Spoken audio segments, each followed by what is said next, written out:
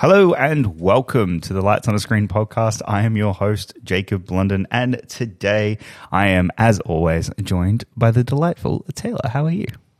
I'm pretty good. Good this week? Yeah, I think so. It's been one of those weeks where nothing like insane has happened, and I've mostly gotten to get some decent sleep. So you haven't gotten the 4:00 in the afternoon phone call of, hey, I totaled the car. Yeah, that didn't happen this week. So I think surprisingly uneventful. You're just kind of suspicious. Yeah, I'm like waiting for it. I'm like, this is too quiet and too. I don't know about this. I'm very suspiciously okay this week. Well, the other voice you can hear is, as always, Miss Alayna. How are you? I'm great. I'm ready to, I was driving here and I'm like so excited to talk about some movies. Genuinely, I'm really excited. Yeah, this has been a really good week for me as well. I haven't really watched anything other than the two that we're going to talk about. But the thing I am most excited about, you know what? I'm actually going to let Taylor... You kick this one off. What was the big thing that dropped this week? I have not watched any movies except for the ones we're going to talk about because I have spent, like 187 hours watching the Barbie trailer, basically. It's pretty much all I've been doing, watching the Barbie trailer, looking at all the memes of everyone making their own posters of the Barbie trailer. Like, it's basically the best marketing thing I've seen in a really long time because just everyone is doing it, and it's really been super fun. But, dude, that trailer rocks. It is so good. It's so fun. The tone looks great. The whole cast is fun. Everything is so pink, and now I'm of the belief I'm just like, pink needs to be everything. I don't, that's just how it deserves to be. But like I said, the posters are great. I love all the taglines on them where everyone's like, this is Ken. This is also Ken. You guessed it, Ken. And then it's like, this Barbie's a Nobel Prize winner. This Barbie is an author. This Barbie is the president. And there's only one Alan. Here's Alan. Like, it's just awesome. It's so fun. I can't wait for this movie. Greta Gerwig is again stepping in to save cinema. So it's a good time. It's good times, basically. Yeah, I'm just so, I can't even talk about it. And I've gotten back into my nostalgia of, all the original Barbie movies, and I'm going to start a chronological binge. My God. Get ready for that. We should make Jacob do that before the movie comes out. They're only 70 to 80 minutes long. You can get through them. You said there were only 70 to 80, and I'm like, I'm sorry, what? well, I mean, they're probably of the ones actually. Of my generation from 2001 to I think 2009-ish is when I stopped being into them, and honestly those are the only epic ones, 12 Dancing Princesses, Princess and the Pauper, all that kind of stuff. Yeah, for sure. So get ready for my conversations about that with what I've been watching this week. The other thing I will say that is my favorite about this, and it ties into the whole meme thing where it's just taken over the internet, literally every corner of everything is about this. If I go on sports Twitter and I look at the women's basketball March Madness championship, they put one of the girls on it and we're like, this Barbie just won a national championship. And I've been on My Chemical Romance Twitter and Tumblr, and Gerard in his cheerleading outfit is a Barbie. And but it's whether I go to sports, whether I go to music, whether I go to people who typically would probably have no interest, the guys who are on YouTube who are they're only really into Star Wars and sci-fi and stuff, and they're hell yeah, the tone of it, it's just so fun. I really hope it does get embraced that, where people who have seemed to at this point are just all in because it looks fun, and that's just what people are wanting. They just want a fun movie that looks like it's really well written and directed because it's Greta and Noah, which is also whenever the trailer ends and it's directed by Greta Gerwig, written by Greta Gerwig and Noah Baumbach, I'm how the hell did we get a Barbie movie directed and written by those two? It's epic. So good. So that, I think, even though the trailer was really great and the posters are fun, it just has me really psyched that literally when the trailer dropped, my entire timeline from every corner of the internet was just it's time. Cinema is back. Yep. Cinema is back. So, would it shock you to know that I have seen one Barbie movie? Which one? The Nutcracker, because Beck watched it a lot. I've seen. I mean, that. that's the first one. I know That it is. It's a classic. I know. It's a classic. So that I one started have rewatching seen. that last night. It's good, but it's not 12 Dancing Princesses. Okay, so that's the one I've seen. There are 16 of them. Yeah, but like only 8 of them are good. Oh, great. So I'll only be watching 8 of them. Fair enough. Well, the other big news, obviously, this week is, of course, we're at Star Wars Celebration. So I'm going to go to the 2 experts here. You guys, I had to turn my Twitter notifications off because every 2 minutes I was getting a tweet and I was like, shut the fuck up. I literally stopped using Twitter for like a Yeah. whole day. I was Yeah. just like, nah, I can't do It it. was you know so what? frustrating. I made one tweet about it. A checkmark tweeted it, retweeted it, and now my Twitter won't shut up about That's it what you again. get for making a Star Wars I take know. at all. Like that's I know. just you should have known that was going to end badly. But the thing is, like, I know there's a bunch of stuff going on because like it's Star Wars, and I saw 2 pictures of what the crowds look like at Star Wars Celebration, and I'm like, I would throw up.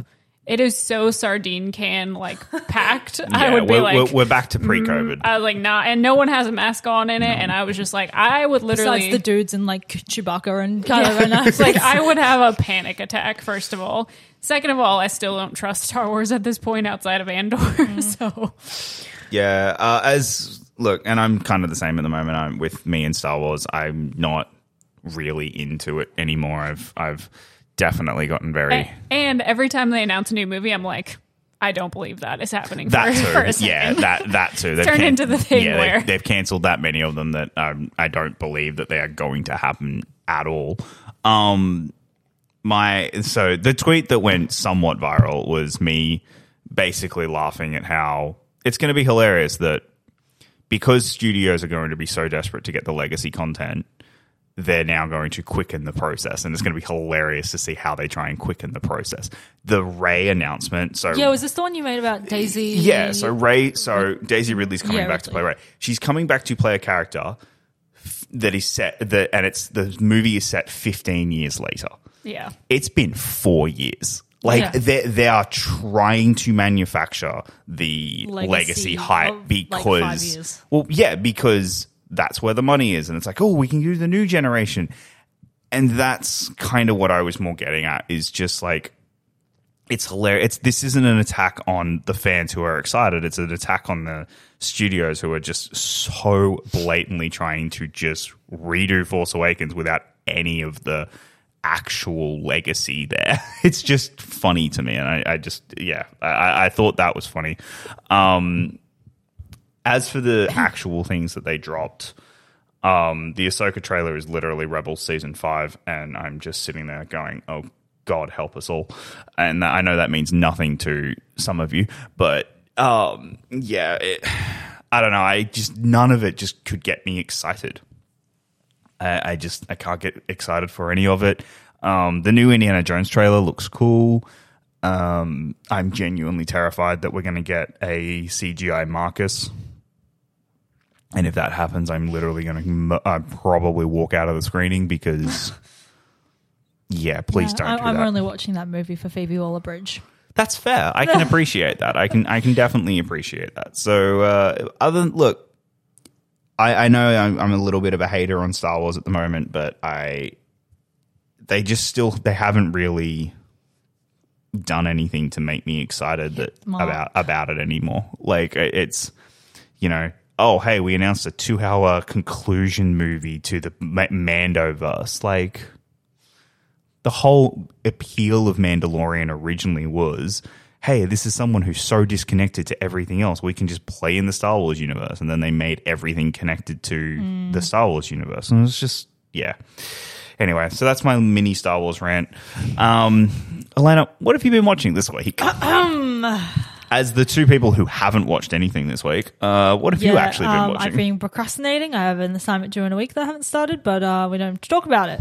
So, I ventured to the cinema to see Saint Omer, which is a French court drama about a novelist who attends a trial of a woman accused of killing her 15-month-old daughter by abandoning her on like a beach in France.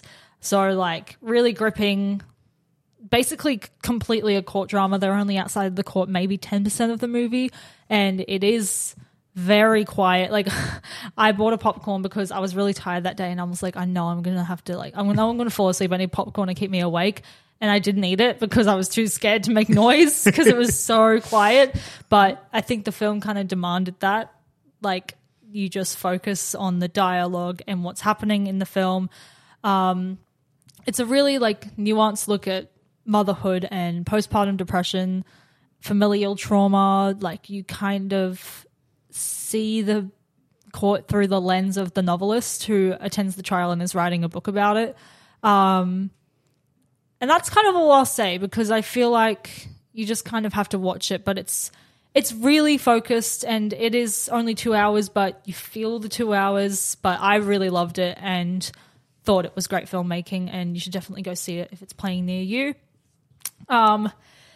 Then I took like a 5-day break of watching movies, and I watched 4 movies in that day. So I watched Rye Lane to start, the new rom-com on Disney Plus, and let me tell you, the rom-com renaissance is in full swing. It's happening, and this movie is a good entrance into that world, because it's about like 2 20-year-olds who just went through a breakup and they find each other and are connecting through that. And that is just, sign me up to any movie with that premise. For some reason, I'm obsessed with that kind of, maybe because what? No, she's just we watched the trailer for Love Again during air. I walked in as it was finishing. What is that even about? It looks awful. It's basically so it's basically a movie about 2 people who are recently, like, out of relationships, and the girl starts texting her ex-boyfriend's old number, and it ends up connecting her with a new guy.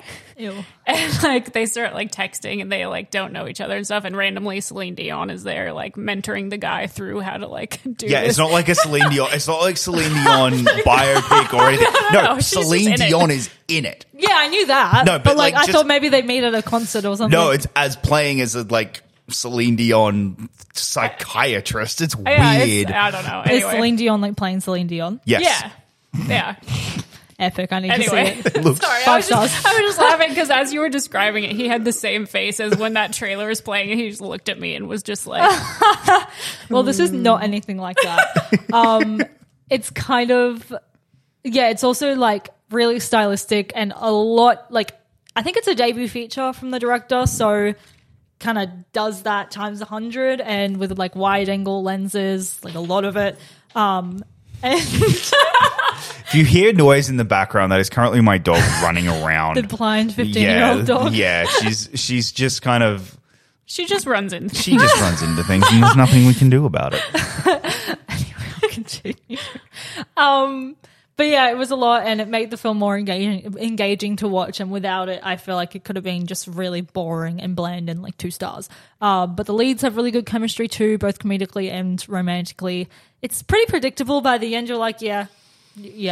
But, like, all rom-coms are at this point, because, like, obviously the 2 leads are going to get together. But yeah, I'd really recommend it. Good English humor as well. Slay movie. Watch it on Disney Plus. And I rewatched Crazy Stupid Love. Oh, I love I won't say much, but so good. Ryan Gosling. Yes. Full stop. Yes. Then Oh God. I watched a movie that just made me sob and sob Oh yeah. and sob. And it's called Cha Cha Real Smooth. And I did not expect. Have you seen it? I've seen Yeah, it. you have. I You didn't have see This it. heathen over here, even Yeah. after I told him he needed to watch it, has not seen I it. know. I was so late to the party on this movie, and I thought I'd like it. Like, I knew I would like it. Like, the premise is, like, right up my alley. The humor that I had seen online, right up my alley. But I did not think that this was going to, like, change my life.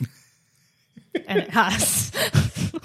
And it's just about, like, this 22-year-old dude who's, like, fucking works at some stupid little fast food chain restaurant, and he's, like, goes to bar mitzvahs and is, like, the life of the party. And then he befriends Dakota Johnson and her daughter, and they just, like, strike up this friendship, and then it turns into more. And, like, such a simple premise, but I don't know, the screenwriting and the humor was so funny. And just like by the end, there was one part like that literally I put it in my Letterboxd review. Like Dakota Johnson is leaning her elbows on a table and she's like, my elbows hurt. And then he literally is like, puts his hands under her elbows, and that made me cry. And I was like, that is so sweet. And I started sobbing.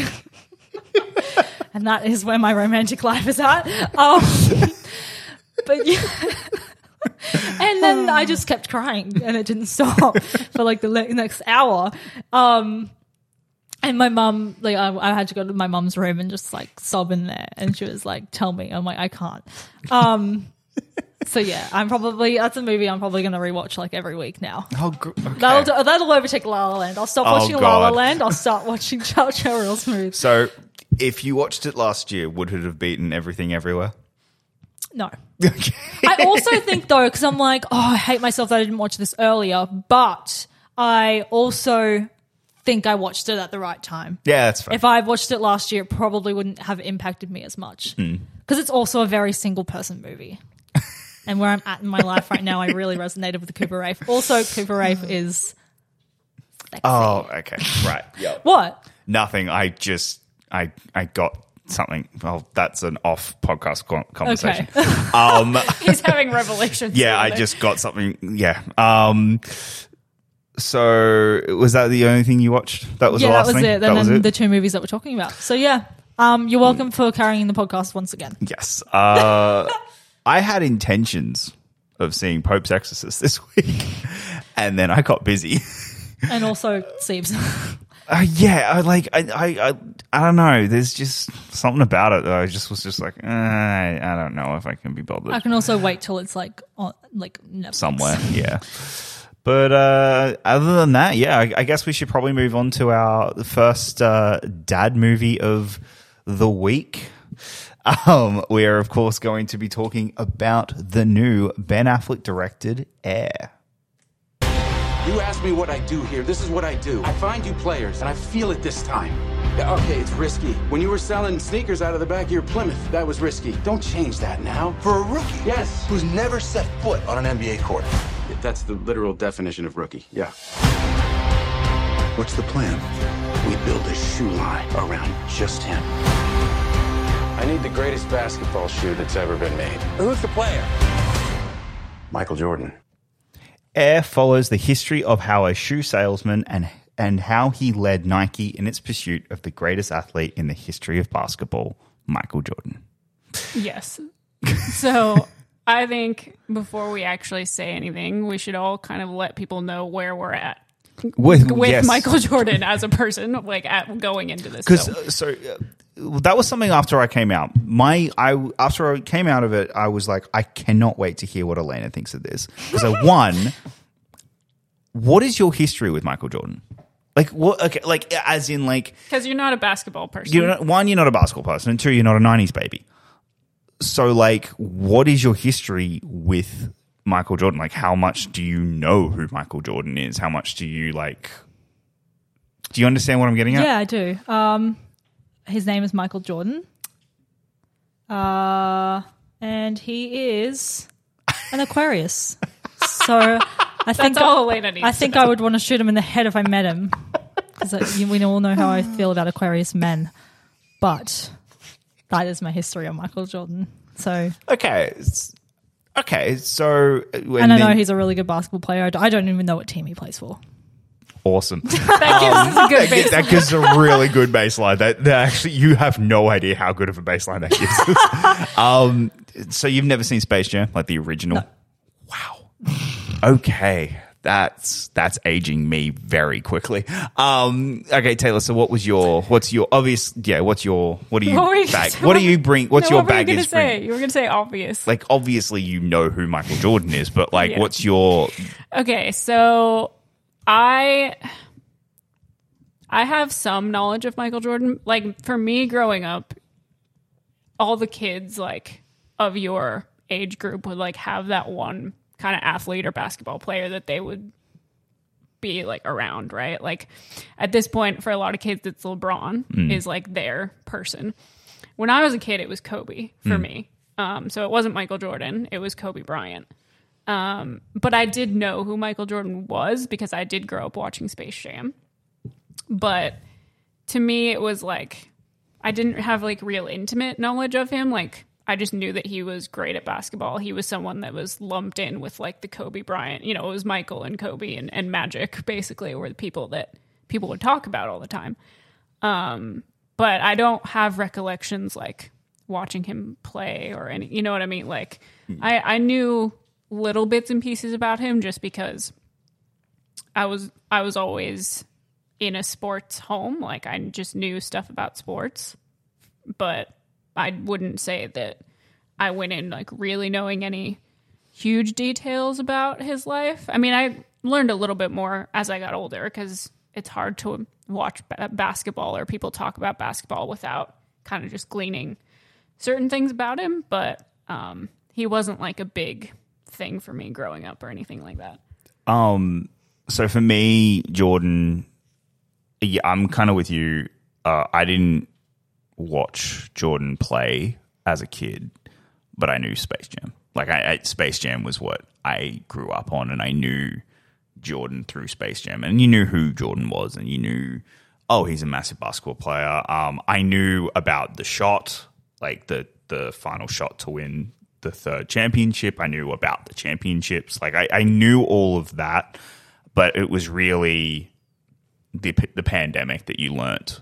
That I really learnt who Jordan was through The Last Dance. Yeah. Like actually sitting down and watching all 10 episodes of The Last Dance. Yeah. That's when I really got to know the history of Jordan and who was Michael Jordan to the NBA and the world and everything, which is funny because that's how this movie came to be. And it gave us one of the best meme templates of all time. It did. And I took it personally. Yeah. So for those of you, the way this movie came about was the writer, Alex Conway, he started writing this after he watched Last Dance and was like, that's an interesting story of how Nike got the rights to him. Like, that's an interesting story. And he started writing that, which I find fascinating. But, okay, so as someone who didn't know the Jordan story, how did you find this movie? I loved it. I think because it is the Jordan story, but it's not. And there's a creative choice made in this movie that we might get to later. Yeah, we'll get to that in spoilers. That I think lends itself to making sure it's not the Michael Jordan story because I think that would overshadow it. And when I first finished it, because I literally finished it an hour ago, and on the drive here, I was kind of thinking about that and realized that is what it would have done if it was like Michael Jordan. But no, yeah, I really love this movie, and at its core, I guess it's about like taking risks and having determination and a dream, but I guess just told through a basketball corporation and a shoe. And yeah, capitalism won because this movie rocks. And I just think, I don't know if I can call it a sports movie, but it's a really solid, like, kind of, I guess, subgenre of a sport movie while also not really being a sports movie. So it doesn't like overcomplicate its themes like a lot of biopics about corporations and like economy and stuff like that can. For example, The Big Short. Fuck that movie. No, I like The Big Short. I just didn't get any of it. Oh my God. Because I'm little brained. But anyway.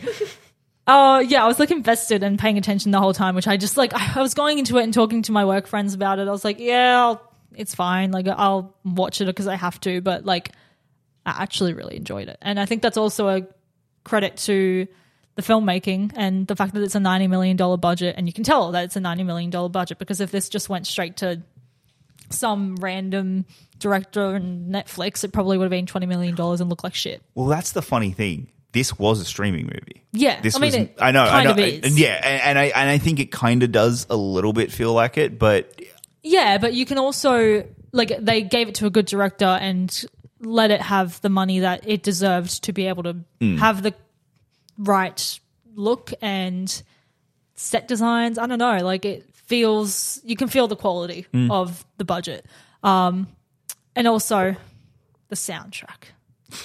Just like so epically 1980s, all the costumes, everything. I'm sure Taylor will rave about that. But it's, so epically 1980s. I really loved it. My Letterboxd review is literally absolute banger soundtrack. This is the peak of Ben Affleck fashion and film. That is literally all I said. The tracksuits and the leggings with the epic. And then the sunglasses. Yes. Yeah. Is that the peak? I don't know. I don't know. The Last Duel was pretty. It's still allowed to be a That's peak. It's fair. allowed to be at the top of the list. Yeah, that's fair enough. Okay. Like, She knows her shit. She does. I'm just the. do you want to be the fashion No, consultant on the I podcast? really do not. I Mr. do Flannel? not. No. Ouch. Okay, so I think there's something really important that needs to be brought up that has nothing to do with anything. But one of the Skarsgårds is in this movie. Wait, really? They're taking over. Yeah, Gustav is in the film. He plays one of the Dassler sons, one of the Adidas, one of the Adidas kids. Makes sense. So the Skarsgårds continue to take over the world. I just thought it was important that everybody knows that. Yes. He's one of the Hitler youth in the film. So fun times. No, this movie was fun. I wasn't really sure what to expect going into it just because it had been getting really solid reviews from a lot of people that I really trust and a lot of people that I tend to have similar opinions with. And I don't think Ben Affleck gets enough credit when it comes to his directing a lot of the time. So I was really excited to see what he was going to do with it. And the needle drops were great. The soundtrack was awesome. And I do think they really nailed the aesthetic of the time. Like, I think the costuming was really on point. The set design was great. Just the way that they spoke about the world that they were in at the time, the way that they would keep flashing to certain like newspaper clippings or just like little aesthetic kind of choices. I feel like they did a really great job with immersing you in the time.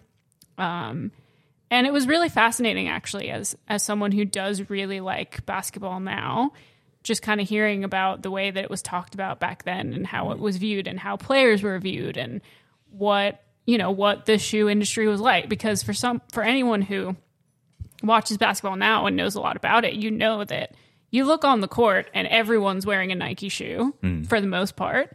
And they're all like every color of the rainbow.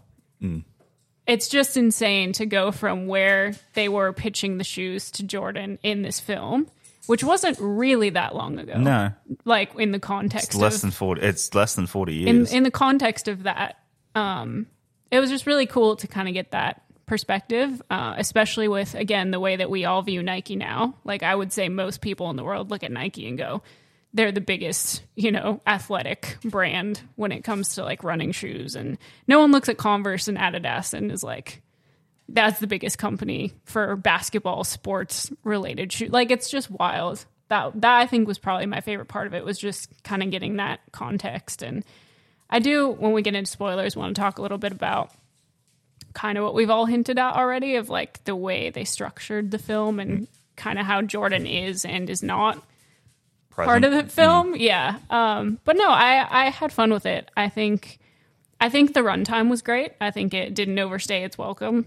And it was just kind of concise and to the point, and the cast was really great and had some really fun like dialogue moments and character moments, and yeah, I don't know, it was good. I think it's a really well written script.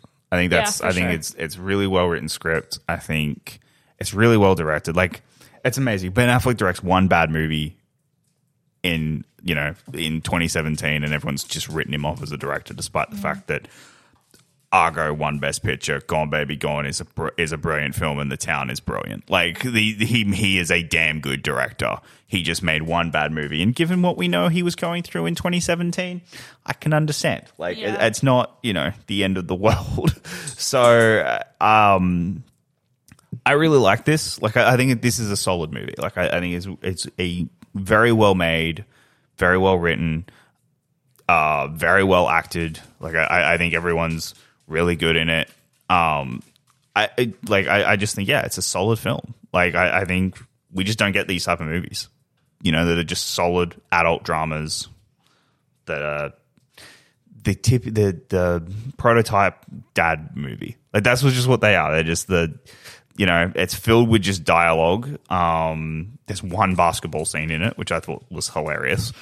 And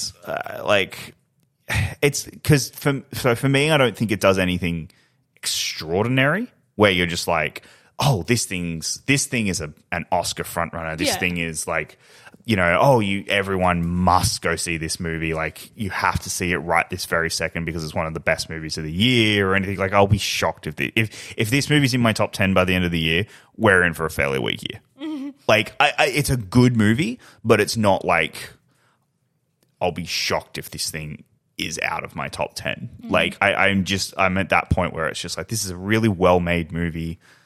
And I'm glad I saw it. I think it's very well directed, very well acted. I think Matt Damon's very solid in it. I think Viola Davis steals the movie in her 3 scenes I think she's in. Like, when everyone was talking about her performance, I assumed she was going to be in it way more. Now I get why, because when she is in it, it's insane. Yeah. But other than that, like I think Bateman's got. Mm-hmm. I think Bateman has fun with what he's the only one. Bateman's the only one there outside of Davis who's you're like, oh yeah, you're from the 80s, because I don't think Matt Damon does not look like he's in the 80s. Like he kind of looks like he's more modern day still. And Ben Affleck, I guess, does as well. But I think overall, I think it's a fun film. I think it works really well, and I enjoyed it. I think it's just a solid movie. Do we want to get into spoilers so we can talk about how this movie structures? Sure. All right, let's get into spoilers. This is your spoiler warning for Air. Spoiler alert! Spoiler alert! Spoiler alert! Spoiler alert! I will admit there is something slightly weird about being, hey, here's a spoiler alert for one of the most famous stories of all time. That's why I hate doing spoiler alerts on biopics. Just Google it. I don't know. Okay, so obviously the big thing is that Michael isn't in it. He's in it, but he's not. Like they don't see his face. Yeah. You never see his face.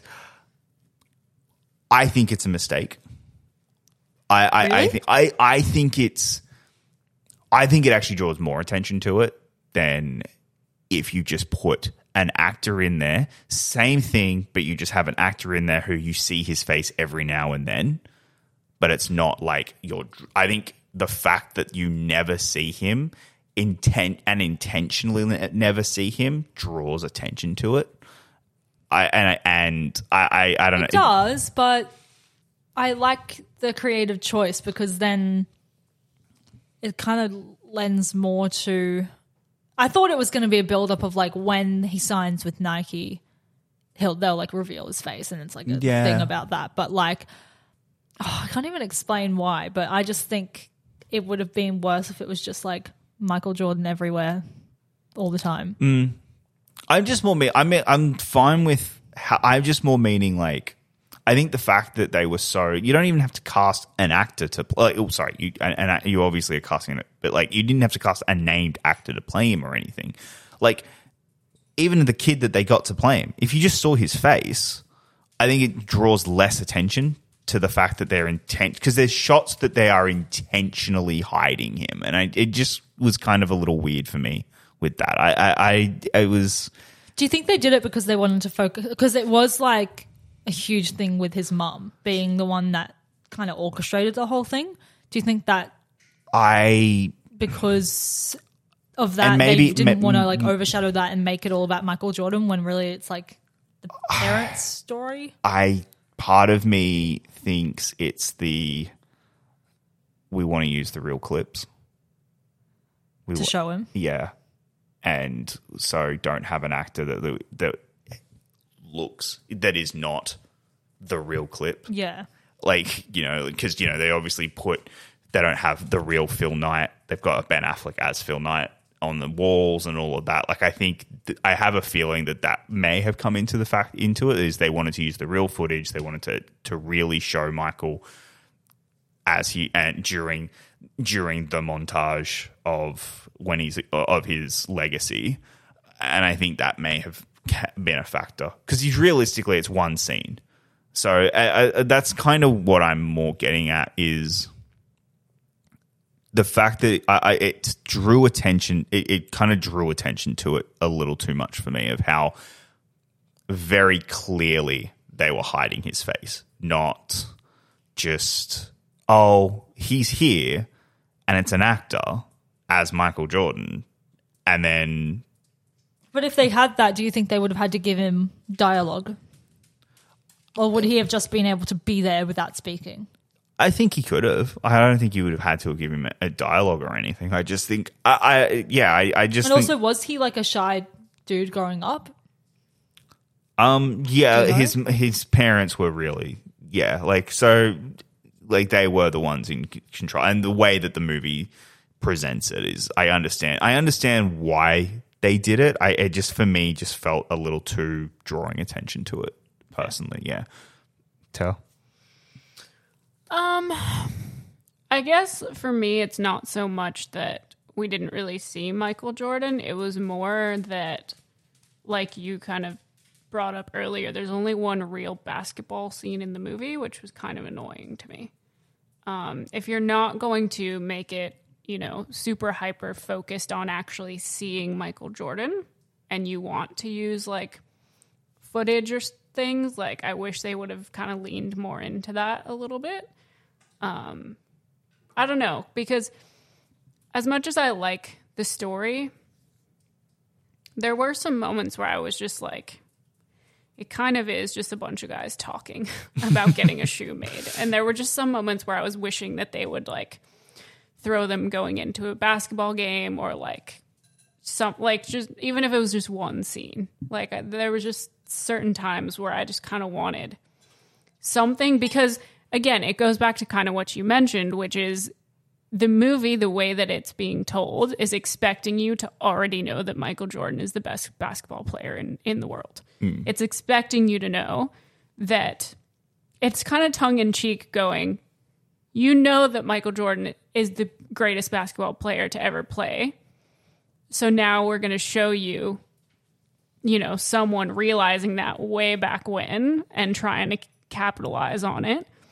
But then because it's like kind of super reliant on you to know that, it's not really doing anything to like show you, if that makes sense. Like it's never really taking any opportunities other than that one scene where Matt Damon's character is explaining to Jason Bateman. Jason Bateman's character, where he has the footage of Michael Jordan in the college game? In the college championship. And that final shot. Yeah.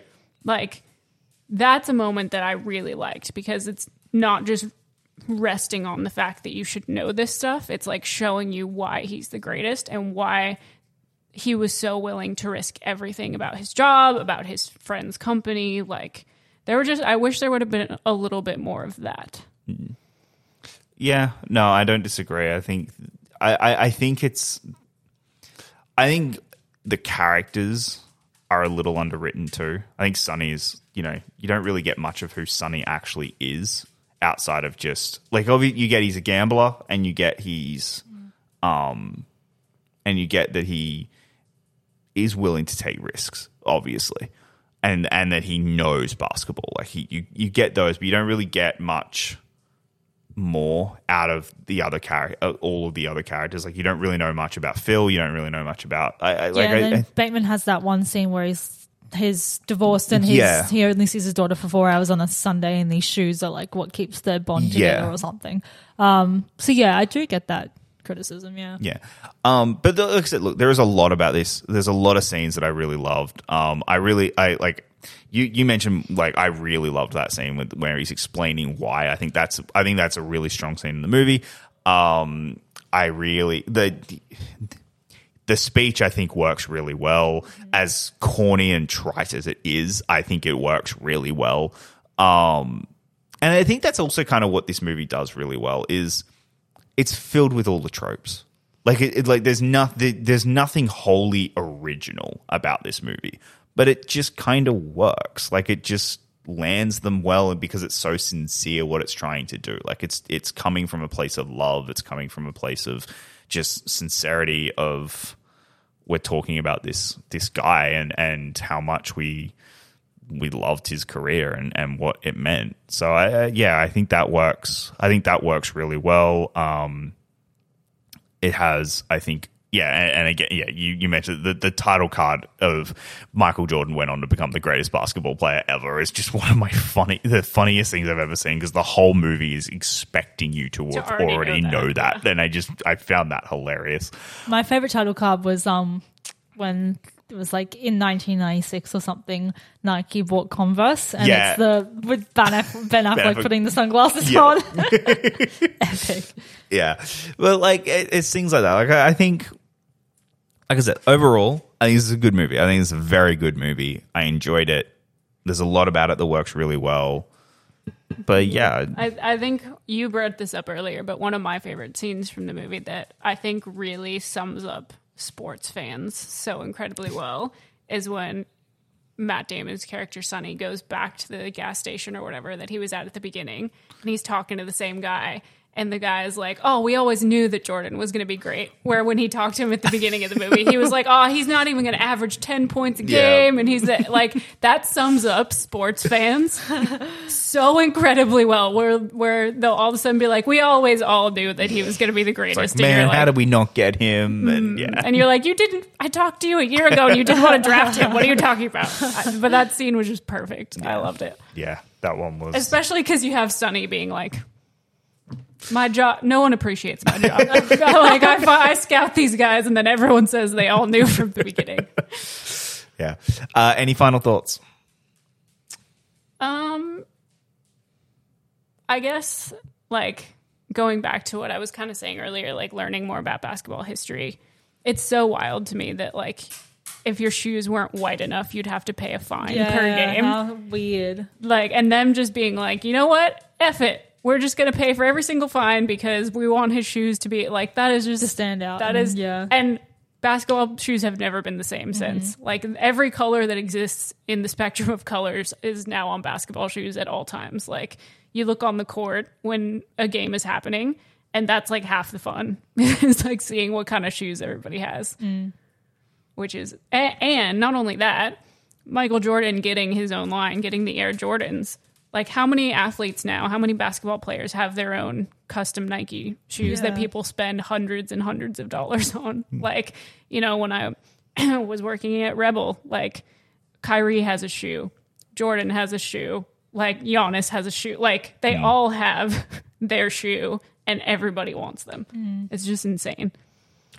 Yeah. Yeah, I don't have any more thoughts again. That capitalism won me over today. Yeah, look, it's just a really good movie. It's an enjoyable film. Like go see it in a theater. I think it's a good one to see in a theater. Like also because of like the ethics of the artist equity program and all that. If you don't know what it is, Google it. I can't explain it, but yeah, it's a good movie to support. Yeah, it's just a really good movie. All right, let's move on to the one that Taylor has been looking forward to beyond all measure. She's sarcasm. She was extremely excited for this one. I think the most out of everyone at this table, and we're of course talking about the Super Mario Brothers movie. Not sure if you know who I am, but I'm about to rule the world. Wow, yay. But there's one problem. There's a human, has a mustache, just like you. You think I know every human being with a mustache wearing an identical outfit with a hat with the letter of his first name on it? Because I don't. Not sure Mario and Luigi, Italian-American plumbers, are transported to an alternate world and become entangled in a battle between the Mushroom Kingdom, led by Princess Peach, and the Koopas, led by Bowser. Taylor. What did you think of the Super Mario Brothers movie? What? How dare he ask you? God, you actually come here to talk about movies or something.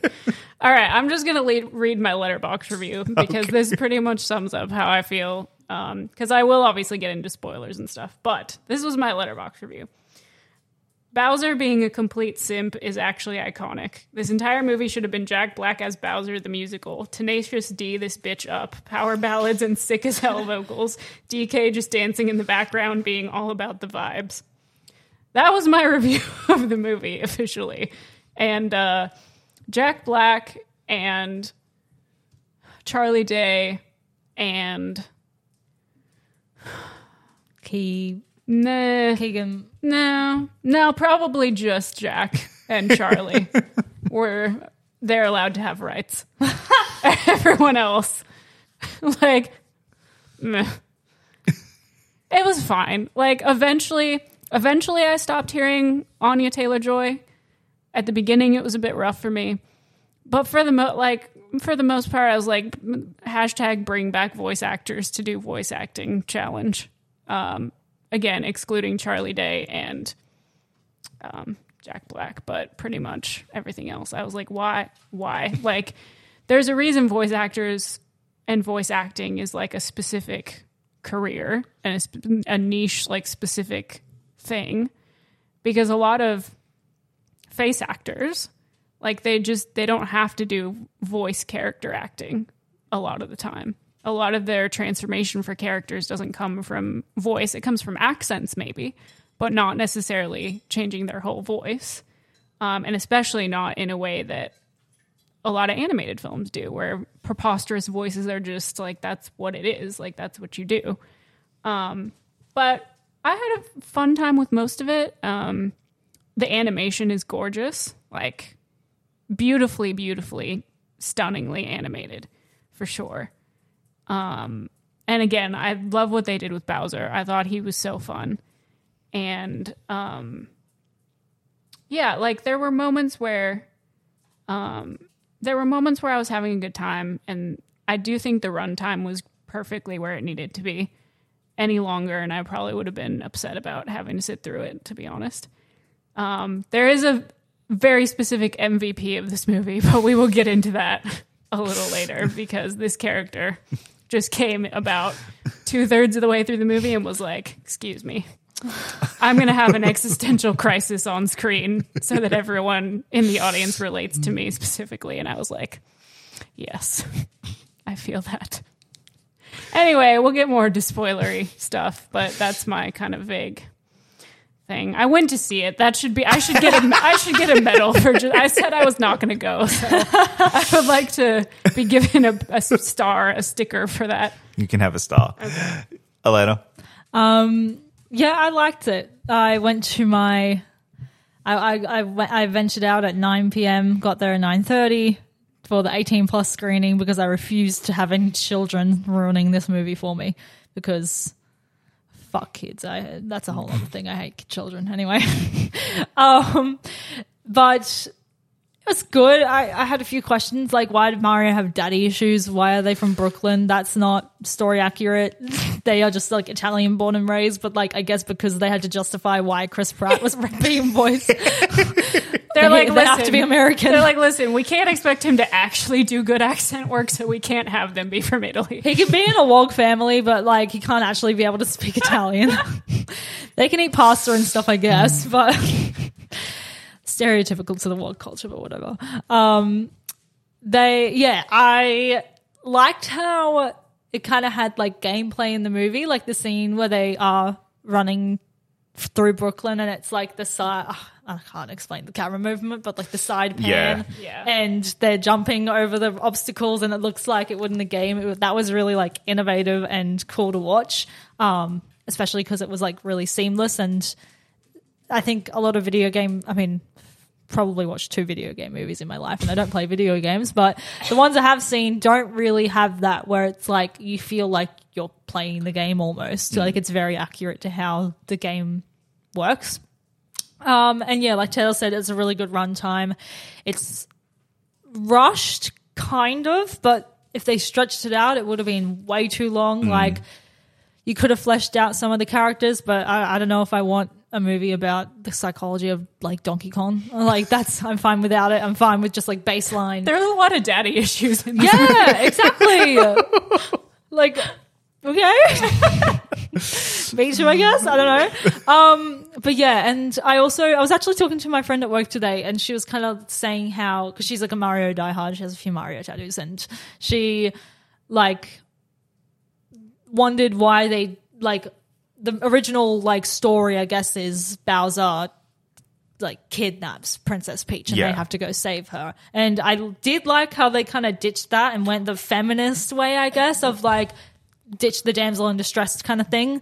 Because that would have been kind of cheesy and stupid. But it also, like, here's my other thing with that. It wouldn't have made sense. What does Mario care? Yeah. Yeah, exactly. Like, exactly. Like, it makes so much more sense. They had to somehow actually make Mario care that he had to save someone he cared about. He doesn't know who Princess Peach is. And then he like runs into Peach. Yeah, I completely agree. And also in the meantime making Bowser like in love with Peach and like, well, that's video game accurate. So. Yeah. But like in the way of like, oh god, it's brilliant. Yeah, like Taylor said, simpy. Yeah, that was epic. So yeah, I liked it. No more, no less. Like that's what I expected. I knew I wasn't going to hate it because I knew it was going to be really good animation, and just from the trailer, I was really wowed by like when the first trailer dropped, or like the first, I think it was just a scene from the movie at first. I was really excited because I was like, okay, this is going to be good, because I was worried that it would kind of stray away from the game animation, but it was really good to look at. But the story itself, like, yeah, whatever. And the lack of Yoshi sucks, but I guess there'll be more. I don't know. As someone who very clearly didn't stay through, we'll get to that part in spoilers. I don't stay for post credit scenes anymore. If you can't do a mid credit scene, I'm out. I think this is probably the best version of this movie we were going to get. Yeah. For a first attempt, I think this is the best version we were going to get. I think it is so perfectly. It's one of the few video game movies where you ever just look at it and go, that is the game on the big screen. I think they nailed the look and aesthetics of Mario better than I could even have imagined. I never would have thought it would look this great. This is easily one of the best. This is easily Illumination's best ever animation. I think, without question, this is the best they've ever done.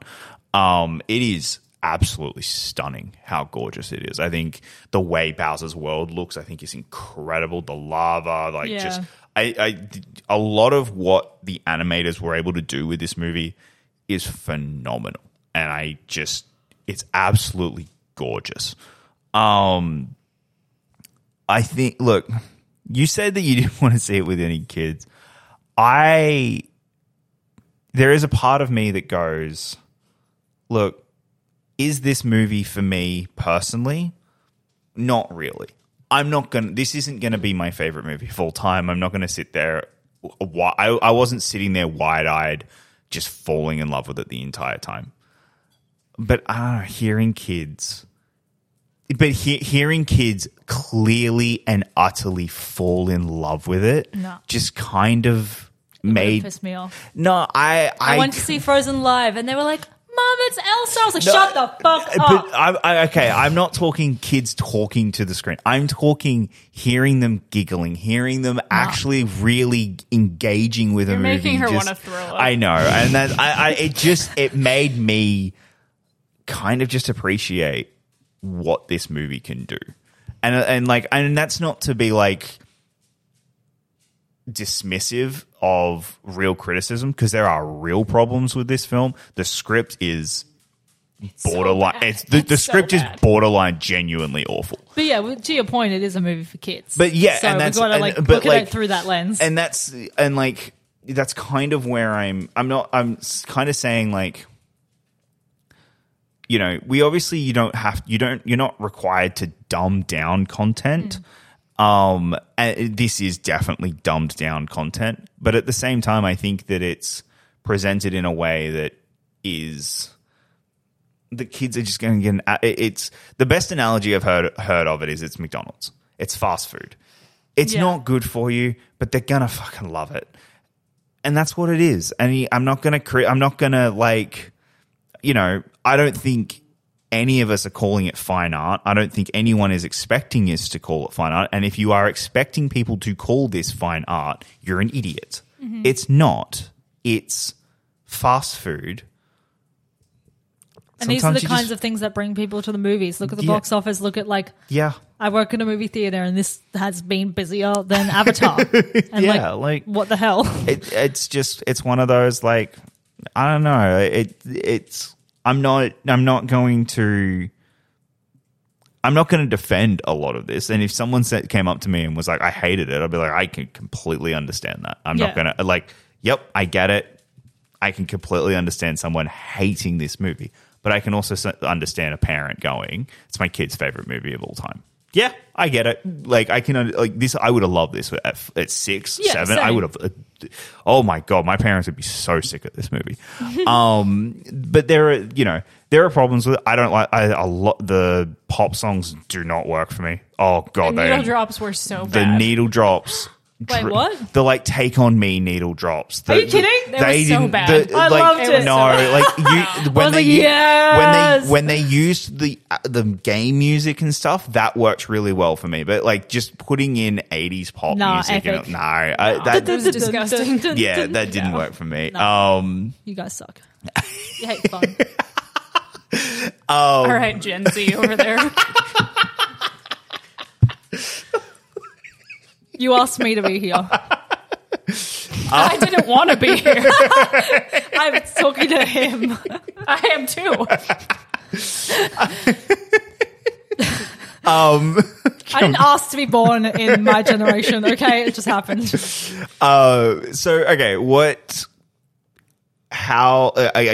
Let's get into spoilers because I do actually want to talk about some moments in this because, let's get into spoilers. This is your spoiler alert for the Super Mario Brothers movie.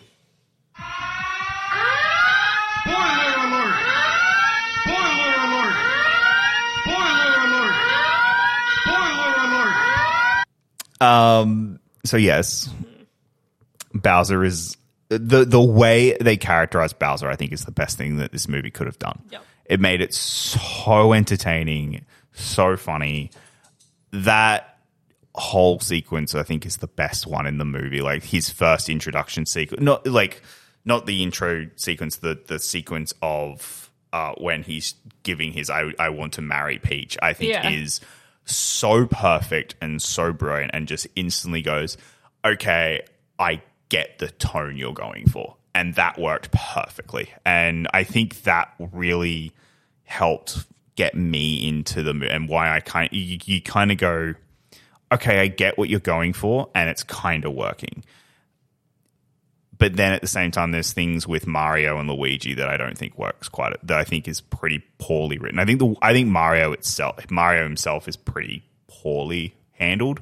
Mario is boring as shit. He's the worst. Which he's always kind of been pretty boring. Which is inherently a problem with he is Mario. Yeah. But yeah, Mario is boring in this. I did like the opening of how they were just started as plumbers because I don't know, they are plumbers and I always forget that they are literally plumbers. Yeah. And then the start of it, them having their own startup and starting a small business. What did you think of Chris? What did you think of Chris Pratt? I forgot it was Chris Pratt in 5 minutes. It didn't bother me at all. Okay. Same with Anya Taylor-Joy. I think Chris is definitely miscast. Probably, but this movie is not about who can voice. No, but it's about a name. I also, you're right. But they didn't need it.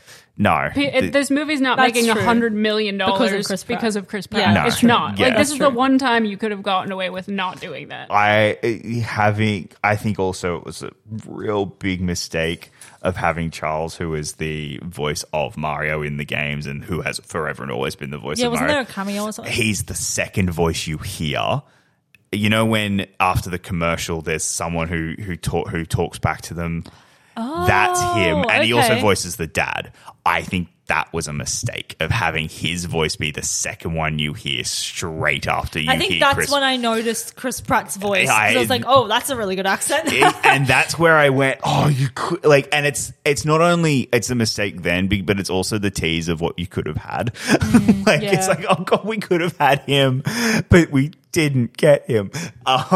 So yeah, that was, that didn't really work for me. I thought the way that Donkey Kong was handled, I actually thought that was pretty decently done. It was fun. Yeah, like I think he's fun. I think it's hard to talk about this one just because of like, again, it does nothing offensively wrong. There's nothing that I can point to and go, that was just awful. And Other than the fucking script. Yeah. The dialogue is the dialogue's bullshit. not good. The dialogue is bad. but like there isn't any really there. It's more just it's mediocre and it's just fine. It's just there, and like I don't know. Like, that's kind of just where I was expecting this would be, and that's kind of where I'm at with it all. But what was the one you wanted to mention in spoilers before you wanted to talk I about? literally have no idea. I think it was about Donkey Kong. Like there was a character that turns up. It's your spirit animal. Oh yes, I don't know the character's name, so this is the gonna star? be awkward. The little star thing Yeah. in the when they're all hanging in the jail, and he's like, "Finally, the sweet release of death." Oh yes. Like he's like awaiting. He's like suicidal, and he's like, "Please, just release me from this existence." In the sweetest little like voice you've ever heard. He is my favorite character in the whole. I was laughing so hard, and then when they finally get saved at the end, and he's like, "Aw," he was just like all in on this being a sacrifice deal. Yeah, that character was the absolute MVP of the whole movie for me. Like, Fair. it was so good. Yeah. I think I thought the way they did the power ups as well worked pretty well.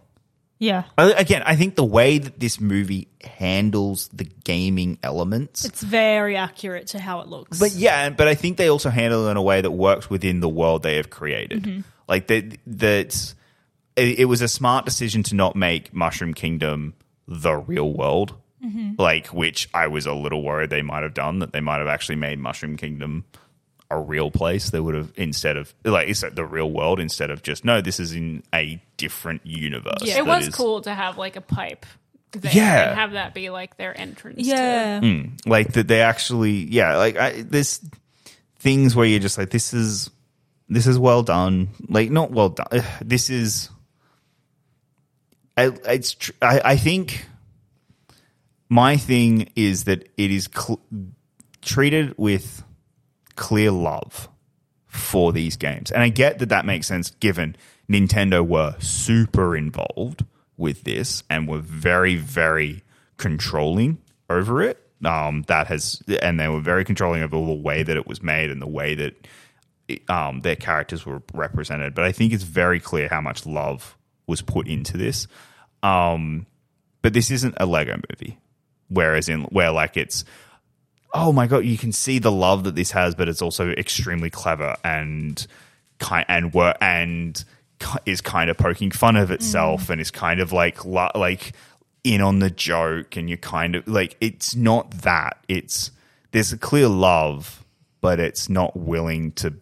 It's very protective of itself. It is very, very protective of making sure that it isn't seen as a joke. It isn't seen as this comedic entity that it is just seen as this thing for children, and that children will love it. And that's kind of, I don't know, that's kind of interesting for me, at least. It's like, where are you willing to go with this going forward? Because obviously after the weekend it's just had, we're getting a sequel. If not 10. Like, and where the movie ends off, you can very easily transition into a sequel. Yeah, given the, hey, you're going to get your boy in the sequel. Look, I love Yoshi, and I would love a Yoshi movie, but I also, don't want another, one of these. Just leave it at that. It would have been epic if they just left it at that. And I'll probably the Yoshi one will come out and I'll be like, cinema's back, baby, Yoshi, let's go. But like, yeah, we're gonna get. I get excited. I know we're getting the Mario Brothers 2 movie. It's gonna have Yoshi. It's probably gonna have Wario. It's probably gonna have Waluigi. And that's the only one I care about is Yoshi. I think it's gonna. It would be a mistake if it's not at the latest December 2025. I think that's the absolute latest that you can have it. We're gonna get the DK. Do you reckon they can push it out sooner? They'll try, but I think December 25 is probably to make it a good movie, I guess. Yeah, but I think December 25 is probably your best bet because you'll have the holiday period because this one was originally meant to be December, but then it got scared off of Avatar. So like it just went, which probably, I mean, it has the whole month to itself. Oh there is god, nothing there's else nothing out, else coming which out, is also why everyone's seeing it because there's nothing else. Yeah, so but we are going to get the DK movie after this weekend. Be prepared for that. The DK movie's coming. We got the DK rap in a Hollywood blockbuster. I could not believe that. I can't believe that actually happened. Yeah, I am just kind of I think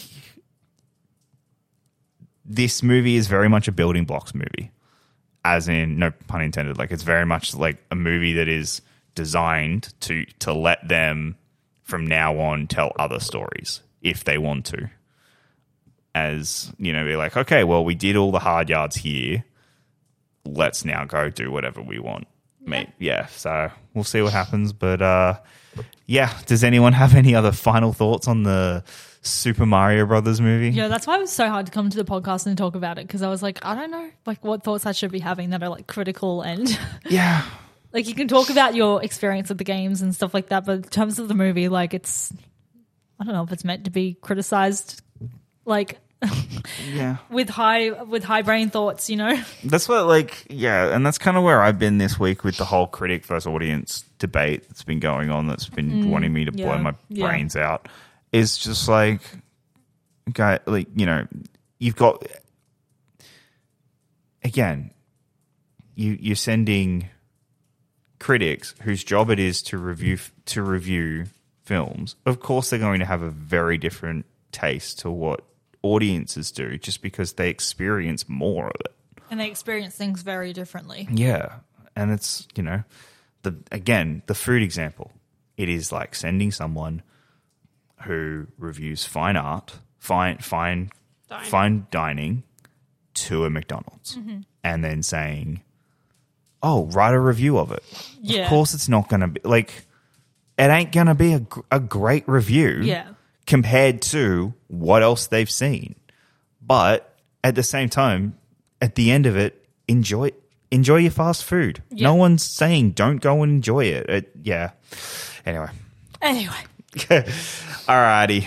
Well, is that all we have? I think that's all we've really got this week. It's a pretty short episode, but they were the two big movies this week and kind of stretch those ones as much as we can to talk about. So, Taylor, where can they find you online? You can find me online crying about Taylor Swift's love life I just forgot about it, actually.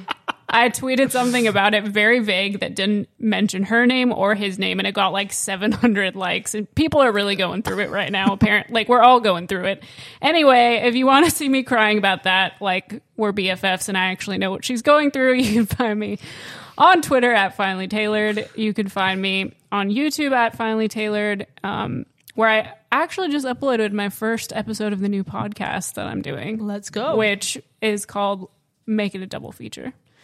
And I did an episode with Allison where we talked about That Thing You Do in Almost Famous, which is a really fun combo. So that's on YouTube, and it's also on Apple and Spotify if you want to check that out. Really excited about the episodes I have coming out. Have some really cool guests lined up, so that should be fun. Other than that, I'm pretty much everywhere at Finally Tailored. Tumblr, Letterboxd, TikTok, wherever. Just all the places. Alayna? You can find me on Instagram and Letterboxd at Alayna Violet, and Twitter and TikTok at Laney Film, and all of us at Lights on the Screen, basically everywhere. And you guys can find me pretty much everywhere at Jacob London, and you'll see me getting absolutely no sleep tonight watching the Masters. So What are the Masters? golf. Ew. Yeah.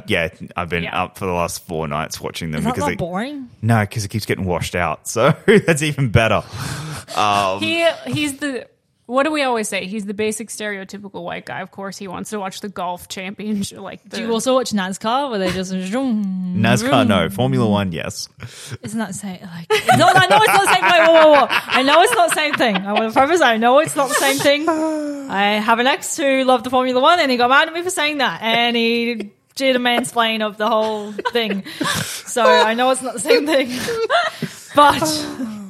but it's just cars going around in circles. How is that entertaining? It is. Okay. It is very entertaining. Good for you. Anyway, Glad you enjoy things. Anyway, have fun watching your golf. So, by the time this one uploads, I will have already known the results, or we might not have because of the rain delays. It might be going getting rained out. Yeah, it might go to the Monday instead. So Terrible. all I'm going to say about it is there is literally one reason to watch the Masters, and his name is Adam Scott. fair. Holla. That's some good Australian representation right there. That's all I have to say about that. I don't care. Like, he's doing all right at the moment, but that's not the important part. The important part is we get to see the camera on Adam Scott occasionally.